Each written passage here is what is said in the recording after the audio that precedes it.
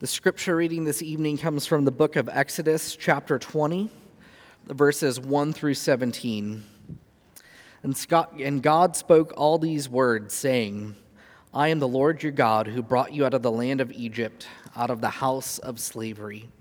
You shall have no other gods before me. You shall not make for yourself a carved image, or any likeness of anything that is in heaven above, or that is in the earth beneath, or that is in the water under the earth. You shall not bow down to them or serve them, for I, the Lord your God, am a jealous God, visiting the iniquity of the fathers on the children to the third and fourth generation of those who hate me, but showing steadfast love to thousands of those who love me and keep my commandments. You shall not take the name of the Lord your God in vain, for the Lord will not hold him guiltless who takes his name in vain. Remember the Sabbath day to keep it holy. 6 days you shall labor and do all your work, but the seventh day is a Sabbath to the Lord your God. On it you shall not do any work, you or your son or your daughter, your male servant or your female servant, or your livestock, or the sojourner who is within your gates. For in 6 days the Lord made heaven and earth, the sea and all that is in them, and rested on the seventh day. Therefore the Lord blessed the Sabbath day and made it holy. Honor your father and mother, that your days may be long in the land that the Lord your God is giving you. You shall not murder. You shall not commit adultery. You shall not steal. You shall not bear false witness against your neighbor. You shall not covet your neighbor's house. You shall not covet your neighbor's wife, or his male servant, or his female servant, or his ox, or his donkey, or anything that is your neighbor's.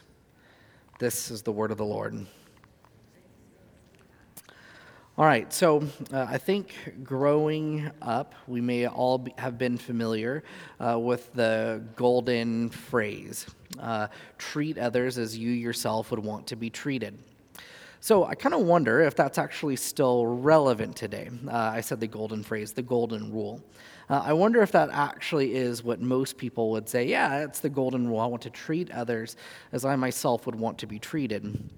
So a couple years ago, I was working in Virginia. I was doing an internship at a church there, and I was staying at my best friend's house, who I grew up next door to. And he was my roommate, and we were in the basement, and then he had a couple sisters, and they were upstairs. So one day after church, I got home from church, and they wanted to go grab a lunch. So I went out to lunch with my roommate and his sister. And we got to talking. We got to talking about life and kind of our dreams and ambitions. And my friend's sister, Melissa, looked at me and said, Justin, I'm really surprised that you want to go into church work. She goes, I grew up in the church. And actually, there's a major part of my own story. And the major part of why I'm here today is because of the ministry of her mother to me when I was a young child. And she said, I just don't understand why you would want to go into church work. When I was a kid, I think I really got a good foundation for some morals. But as I've become an adult, I've come to realize that the Bible, particularly the values and the ethics described in the Bible, are burdensome, old-fashioned, and in fact, if we were to actually follow them, we would look more like slaves than free and enlightened like we are today. How could you justify following the rules that we see in the Bible? Well, I think Melissa actually asked a few good questions there, and I think that we could probably have a whole sermon on answering her question really specifically, but that's not exactly where we're going today. You see, as Melissa and I kept talking, I looked at her and I go, Melissa, tell me this. If you were to kind of sum up, what do you think is the most important value or moral or ethic? What rule should we live by today? And she goes, I've thought a lot about this, and I think it's simple. Do whatever you want to do that will make you happy, that does not intrude on others' happiness. Thought that was interesting, but I think actually what Melissa said there, I think it very much so captures the modern day golden rule. Do whatever you want as long as it makes you happy and doesn't intrude on anyone else's happiness. The law of God is old, it's burdensome, it leads to enslavement and a lack of freedom. I think that really is, if you were to ask many people today, what do you believe about morals or ethics or values, I think that sentiment really does kind of describe it. And so today, we're going to look at something that is, frankly, very culturally countercultural. We're going to look at the Ten Commandments. And as we look at the Ten Commandments, I hope that we see, this idea that Melissa described, do whatever you want. I don't think that it's just something that people who have no, religious experience, I don't think it's just people that don't go to church. But I think there are even times, as we talked about in our confession of sin, that we want to go about justifying and making excuses for the ways that we ourselves are not comfortable and do not want to follow God's law. And I hope that we learn this. I hope that as we look at the Ten Commandments as a big kind of overview, broad stroke as we're looking at it, I hope that we will learn and see God's law. It's actually a law of freedom and love. God's law is actually a law of freedom and love. And so we're going to look at 2 points as we kind of broad stroke our way through the Ten Commandments. We're going to see this. Sin shows us slavery. Sin shows us slavery, and God's law shows us freedom. Sin shows us slavery, and God's law shows us freedom. So we're going to look at these 2 points. All right, so I would love to go through every single one of the Ten Commandments with us this evening and talk about practical applications and how they can get gray and murky at times and black and white at others, but that would take a long time. In fact, it would take 10 weeks of an hour-and-a-half lecture on Thursday evenings. So if you actually want to be able to do that, come on Thursday evenings. We're going through practical applications and life discussions and theological discussions over the Ten Commandments, where we can really get into the nitty-gritty. We're not going to get into super nitty-gritty today, but again, keep it somewhat high level. First thing that I want us to see when we're looking at the Ten Commandments or God's law overall is our sin shows us that we are enslaved to it. Let me explain. So last week we talked about, that is on our Thursday night classes, last week we talked about how the first and 10 commandments show us essentially that all sin begins in the heart. And as we looked at the first commandment, what we kind of learned and what we kind of realized is that if you get that one right, you shall have no other gods before me. In many ways, that all the rest of them, the other 9, fall into place. And so, because we struggle with breaking the 10 commandments, because we struggle with violating the 10 commandments, it's fair to say that if, 1 plus 1 equals 2, or if we follow the first commandment, we'll obey God. If we disobey the first commandment, we'll disobey all the other ones. That we struggle with having no other gods than the Lord himself. And it's not just, I think, anecdotally, and we could talk about stories in our own lives, but I think Scripture illustrates this struggle that the people of God have better than any story that I can share. So I want to look at 2 different places where we very, very practically and very literally see that the people of God struggle with this idea, you shall have no other gods before me. The first place is going to be in Exodus chapter 32. So remember, really quick catching us up, God heard his people's cry. He rescued them from the Egyptians. He redeemed them with a mighty hand and an outstretched arm. He led them, he fed them, he sheltered them. He invites them into a relationship with them. And here in Exodus chapter 20, he says, hey, here's what a relationship with me looks like. And he gives the 10 commandments. As the people are then waiting for further instruction, here's how we obey, here's how we follow, here's how we live, Moses is going up and down the mountain. Well, at this point in the story, that is in Exodus 32, and I'm not going to give all of it away because we're going to have a whole sermon on this, but the people have been waiting a little bit for Moses, and they get impatient.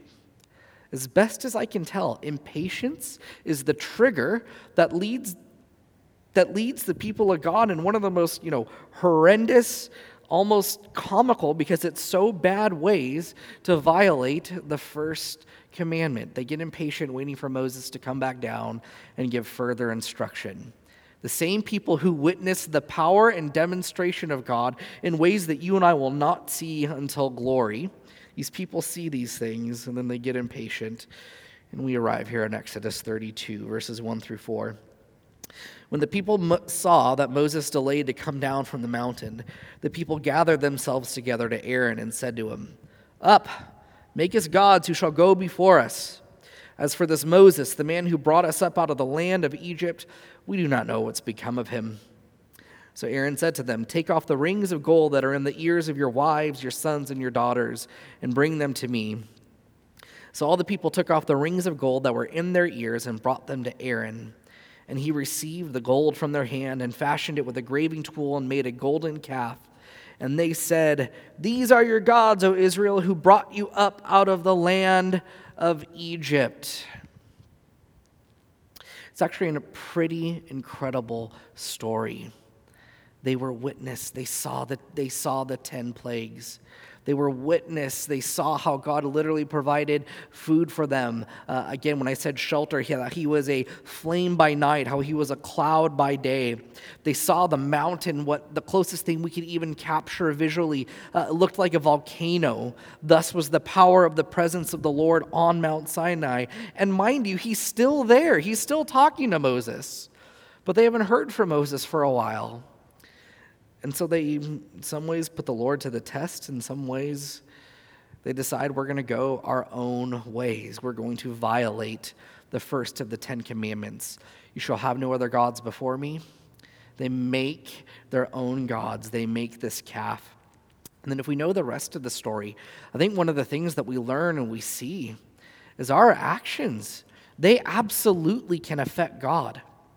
You see, ultimately what the Israelites are guilty here and what we are guilty of ourselves, every time we violate the first commandment, I would describe it like this. I would call it idolatry. But then when we look at the heart of God and the way that he talks about idolatry and the way that it actually makes him feel when we go after other gods, when we worship other gods, well, the metaphor that God uses again and again in Scripture is, to him it feels like adultery. To him, it feels the same way that it would feel if you're in a loving relationship with your spouse and your spouse betrays you and goes to someone else. That's how God says it feels to him when we worship other gods. He's angry, he's hurt. He talks about threatening to destroy the people and starting all over again. But Moses intercedes and pleads on behalf of the people, and God forgives them. And God says, let's do this again. Let's renew our vows to each other. Know that I take this very seriously. It's very important to me. Let's be there for one another. Let's re-enter into this relationship again. Exodus 32, it's actually a very low point in the story of Scripture. I don't know about you. I don't know if there's ever been a time in your life where perhaps you have gotten in trouble. You've done something that you know that you shouldn't, and there's some real consequences for it. There's some real fallout for it. You feel the shame. You realize that your actions have hurt and affected other people, and in your heart, you say, this will never happen again. I don't ever want to feel this way again. I don't ever want to do this bad thing again and cause the hurt and the pain and the trauma that just happened because of this event. I don't want it to ever happen again. There's this proverb in Scripture that I believe it in some ways perfectly captures the struggle that I believe the people of God have with sin. As a dog returns to its vomit, so does a fool return to his folly. You see, this was probably one of the lowest points in the story of Scripture at this time. Maybe second or third lowest point. But here, if Genesis 3 wasn't the lowest point, I believe this next one is. You see, the people of God return and they do the exact same thing. They know better. They know the consequences. They know how it affects God. They know how it affects each other. but we are so drawn to sin. 1 Kings chapter 12, verses 27 through 33. Jeroboam, the king of people in the northern kingdoms, talking. If this people go up to offer sacrifices in the temple of the Lord at Jerusalem, then the heart of this people will turn again to their Lord, to Rehoboam, the king of Judah, and they will kill me and return to Rehoboam, the king of Judah. So the king took counsel and made 2 calves of gold. And he said to the people, "You have gone up to Jerusalem long enough. Behold your gods, O Israel, who brought you up out of the land of Egypt." And he set one in Bethel, and the other he put in Dan. Then this thing became a sin, for the people went as far as Dan to be before one. He also made temples on high places and appointed priests from among all the people who are not of the Levites. And Jeroboam appointed a feast on the 15th day of the 8th month, like the feast that was in Judah, and he offered sacrifices on the altar. So he did in Bethel, sacrificing the calves that he had made, and he placed in Bethel the priests of the high places that he had made. He went up to the altar that he had made in Bethel on the 15th day in the 8th month, in the month that he had devised from his own heart. And he instituted a feast for the people of Israel and went up to the altar to make offerings. So really quick, essentially what Jeroboam, the king over the people of Israel in the northern kingdom at this time, did here, he essentially violated every single thing that he could have possibly violated. It's essentially what he did. If you go and worship God the way that God wants you to worship him, well, frankly, you're going to recognize that he's God and I'm not, so let's do away with that. You're not going to worship the Lord the way that you're supposed to worship him. You shall not have a graven image of me.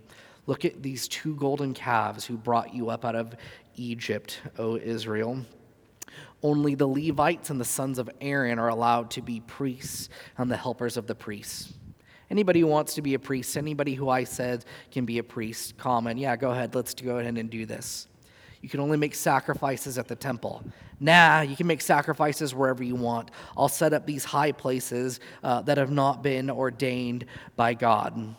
There's feasts to remember how God was gracious and worked and freed us from our slavery. We'll have feasts when I say we want to have feasts and party on our own terms. We could keep going, right?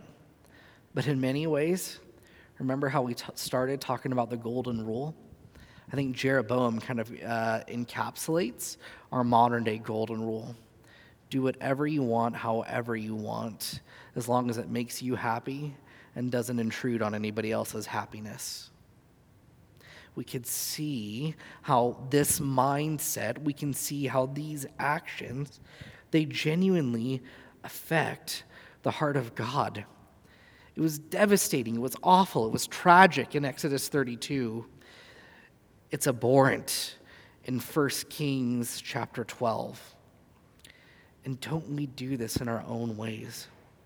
Aren't there things in our heart and things in our lives and thoughts that go through our mind that we say, never again, I don't ever want to do this again, yet we keep going back to it? It's almost as if we have a really big problem. And that's exactly what Scripture says, that we have a really, really big problem. And our problem that we have is sin. Sin is addicting. Sin is all-encompassing. That's the thing.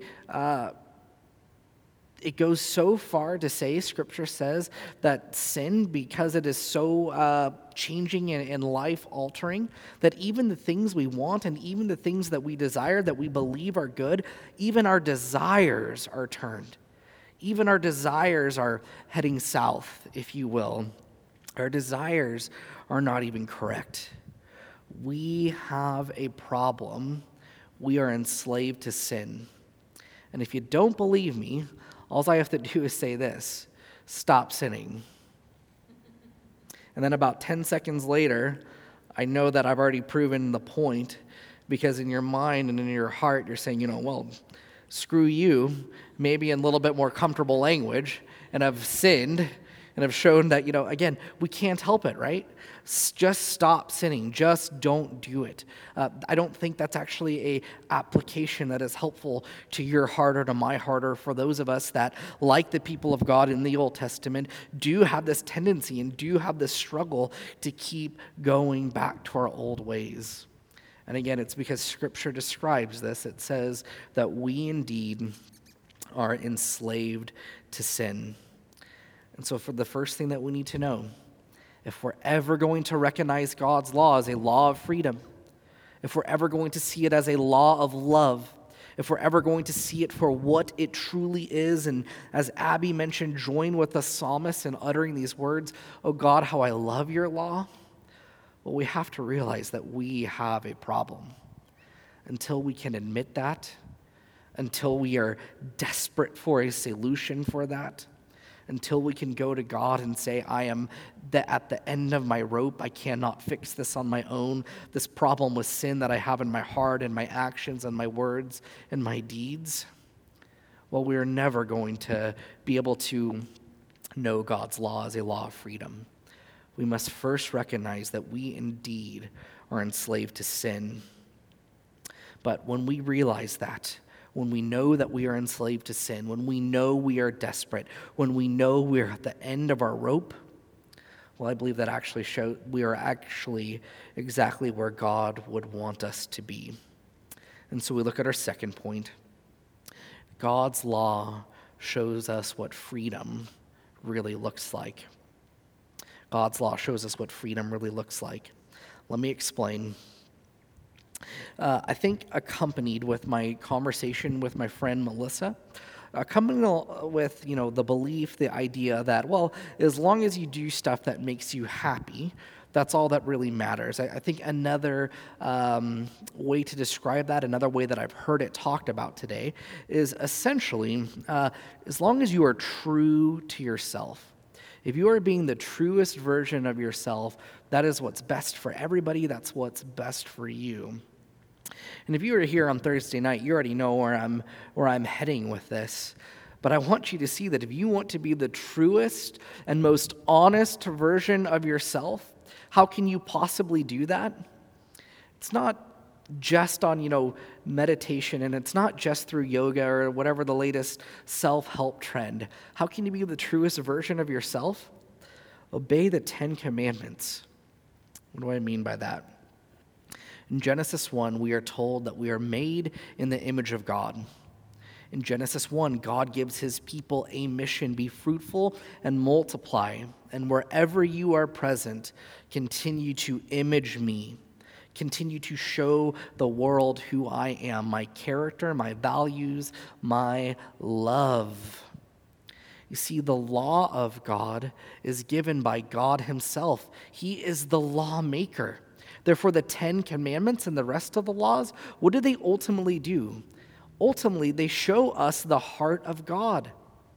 Don't you see the same God who says, I love you even in the midst of your sin, the same God that cares for justice and compassion and mercy, he's also the same God that says, don't murder. He's also the same God that says, don't commit adultery. Stand up for truth.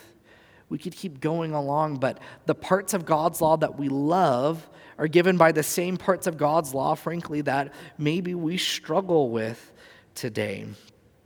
And we are made in his image.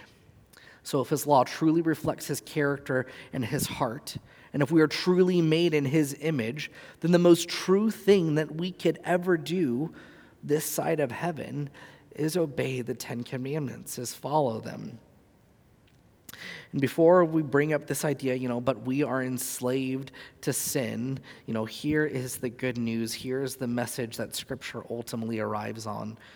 We've already said it in our liturgy, but Jesus gives us the power to be who we were truly meant to be. Jesus gives us the power to obey the 10 Commandments.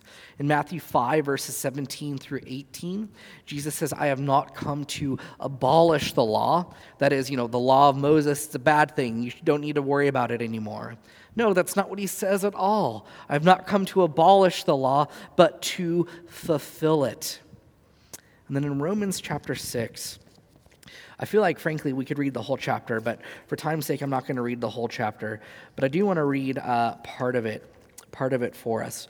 Romans chapter 6, verses 20 through 23. It says this: "For when you were slaves of sin, you were free in regard to righteousness. But what fruit were you getting at that time from the things of which you are now ashamed? For the end of those things is death. But now that you have been set free from sin and have become slaves of God, the fruit you get leads to sanctification, and its end, eternal life. For the wages of sin is death, but the free gift of God is eternal life in Jesus Christ our Lord." You see, if we read the rest of that chapter, we would see Paul's talking about that, hey, there was a time where you literally were incapable. God's law, you could want to do it, but you are not going to be able to do it. You could see it and recognize that there were merits of following it, but you'd become aware you could not possibly be obedient to it. But all of Romans chapter 6 and then Romans chapter 8, it talks about, but that's not our story anymore. Because of the work of Jesus who fulfilled the law, because of the work of the Spirit who imputes to us the righteousness of Jesus and gives us a new heart, a heart of flesh, not a heart of stone, we now actually have the ability not to be slaves to sin, but to be slaves to righteousness, as Paul says here in Romans chapter 6. You see, not only do we see that God's law is good, but God's Spirit gives us the power to obey and to follow God's law. Amy and I are trying to, frankly, raise Charlie as a Christian. And so one of the ways that we're doing that is where we have this little children's catechism, and we go through it with her. And we're on about question 5 right now. And even just this afternoon as we were driving to church, Charlie loves to come up to us, completely non sequitur, nothing led to it, and start reciting the catechism to us. So, Mommy, Daddy, yeah, Charlie, God made everything for his glory. And then we get excited and we clap. And lately, we've been following up with the next question. I believe it's question 4 or 5, but it's how do we glorify God? And the answer is by loving and obeying him. And so we asked her today in the car ride, and how do we glorify God, Charlie? And she answers, by loving and obeying him. And I wish you could have seen Amy and I blow up with just joy and delight that she did it. This was the first time. So we clapped and we praised her, and it was just a really sweet moment as we were driving. The first time. The next 4 times started getting a little old. But I say all that to say, why did my daughter keep repeating that? Why did she keep getting over it? Well, she was delighting in our affection. She was delighting in our praise. She was delighting in essentially how it made her feel for us to be so excited and so proud and so happy of her. Here's the truth of the gospel, that even in your worst moments, even in the times where you realize that you keep returning to the vomit, just like dogs do, that you keep struggling with things that you wish you didn't, because of the work of Jesus, God still delights in you even in those moments. His love does not go away from you. His affection is not withdrawn from you. You are perfectly and forever loved by Jesus Christ. But as Paul says, look at the actions of the things that we do that we wish that we don't. Look at what they lead to. They lead to feelings of shame. They lead to these moments of guilt, and I get guilt and shame, and we can talk more about that. But look at the fruit that is bared when we do the things that we wish that we wouldn't do. And look at the fruit that is bared when we obey the Lord, when we follow the Lord. Look at the difference of how we feel in our own hearts. Again, God's going to delight in you either way, but how much more so are we aware of his affection? How much more so are we aware of his love and his delight than when we are following him? You see, again, not only does God's law, because Jesus perfectly obeyed it, set us free, and again, God's law is a law of freedom, but it's also a law of love. And I think when we realize that, I think we truly can say, yeah, be your truest and dearest self. Look at how it affects the world. I'm going to give 3 examples to kind of wrap some of this up. And so, we're going to get into some of the ethics here of the 10 Commandments. The 6th commandment, you shall not murder. Jesus in Matthew chapter 5 says, hey, let me show you what that really means. Let me show you the heart of it. If you've even had incredible angry thoughts at somebody else, to God it's as if you have murdered them. You have violated the 6th commandment. What happens? What happens when we try to apply this love and affection that we know God has for us through Jesus Christ at the times when we are tempted, at the times when we want to violate the 6th commandment? What happens if we remember, well, we want to be angry at this person because of the wrong that we have done? But what happens if we remember that God at one time was angry with us, but Jesus paid the penalty for the wrong that we have done, which is far worse than the wrong anybody else has ever done to us? And because we have been loved by God and forgiven by God, perhaps we can actually turn the other cheek or not lash out at others. The 8th commandment, you shall not steal. Again, we talked about this in class 2 weeks ago. But I think if as a culture and as a society and as Christians, and we could talk about, stealing a candy bar as a kid from the grocery store. But I think one of the ways that we see this idea of thievery, and stealing incredibly prominent today is that those payday loan stores. It's despicable, right? But there are real people, and to my knowledge, most of the people that actually take advantage of this are those in already low socioeconomic situations in life. They go to a payday loan store where they're charged 300% interest on something that just isn't worth it. If we truly followed the 8th commandment, you shall not steal, something like this wouldn't exist. And I think the lower socioeconomic neighborhoods that we're told don't go into because they're dangerous, maybe they wouldn't be as dangerous walking down the street if we actually cared about the 8th commandment. As an aside, and actually I'm going to kind of go here for just a second, I know that we care about the 6th commandment, you shall not murder. I know Christians really care about this, and one of the ways they demonstrate they care about this is by protesting and boycotting Planned Parenthood or other such places. But I've never seen Christians boycott or protest payday loan places. Something worth asking, I think. The 9th commandment, you shall not lie. I think oftentimes we lie to get ahead. We lie to make ourselves look better in the eyes of others. But if the love of God defines us, and if the love of God, if it actually means everything to us, well, then maybe Jesus' words of affection could mean more to us than others, and we wouldn't have to lie to get ahead. Or if we've actually done something wrong, we don't need to worry about our self-image or how we look to others, and we could actually own up to the fact that we've done something wrong, and we could repent. Or finally, even, we can tell the truth. We can tell the truth and speak the truth, even when it is inconvenient or it's hard, because we know that no matter what the consequences of speaking the truth are, ultimately it doesn't compare to the pleasure of God's affection, the pleasure of God's approval when we follow Him. The 10 Commandments, in many ways, I think they can seem old and they can seem outdated. We briefly just looked through 3 of them.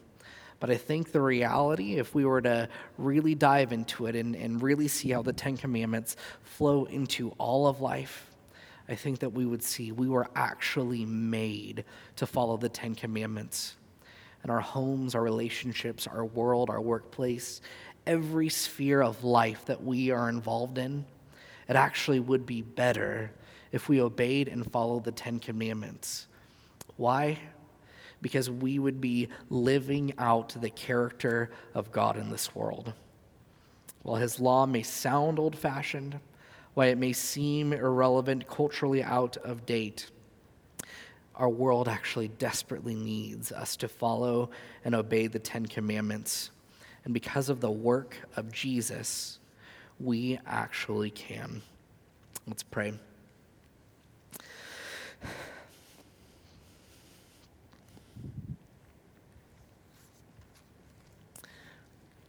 Lord, in some ways, I think the world that we live in today, we live and we do life in such a way as if you have not spoke, as if perhaps maybe you created everything and then set us over to our own devices and said, good luck.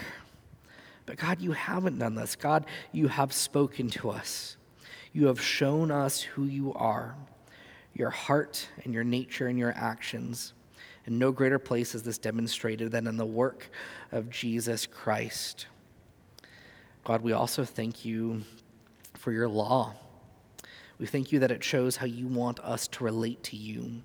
We thank you that it shows us how you want us to relate to one another. And God, not only do you show us, but you equip us and empower us that we may do that.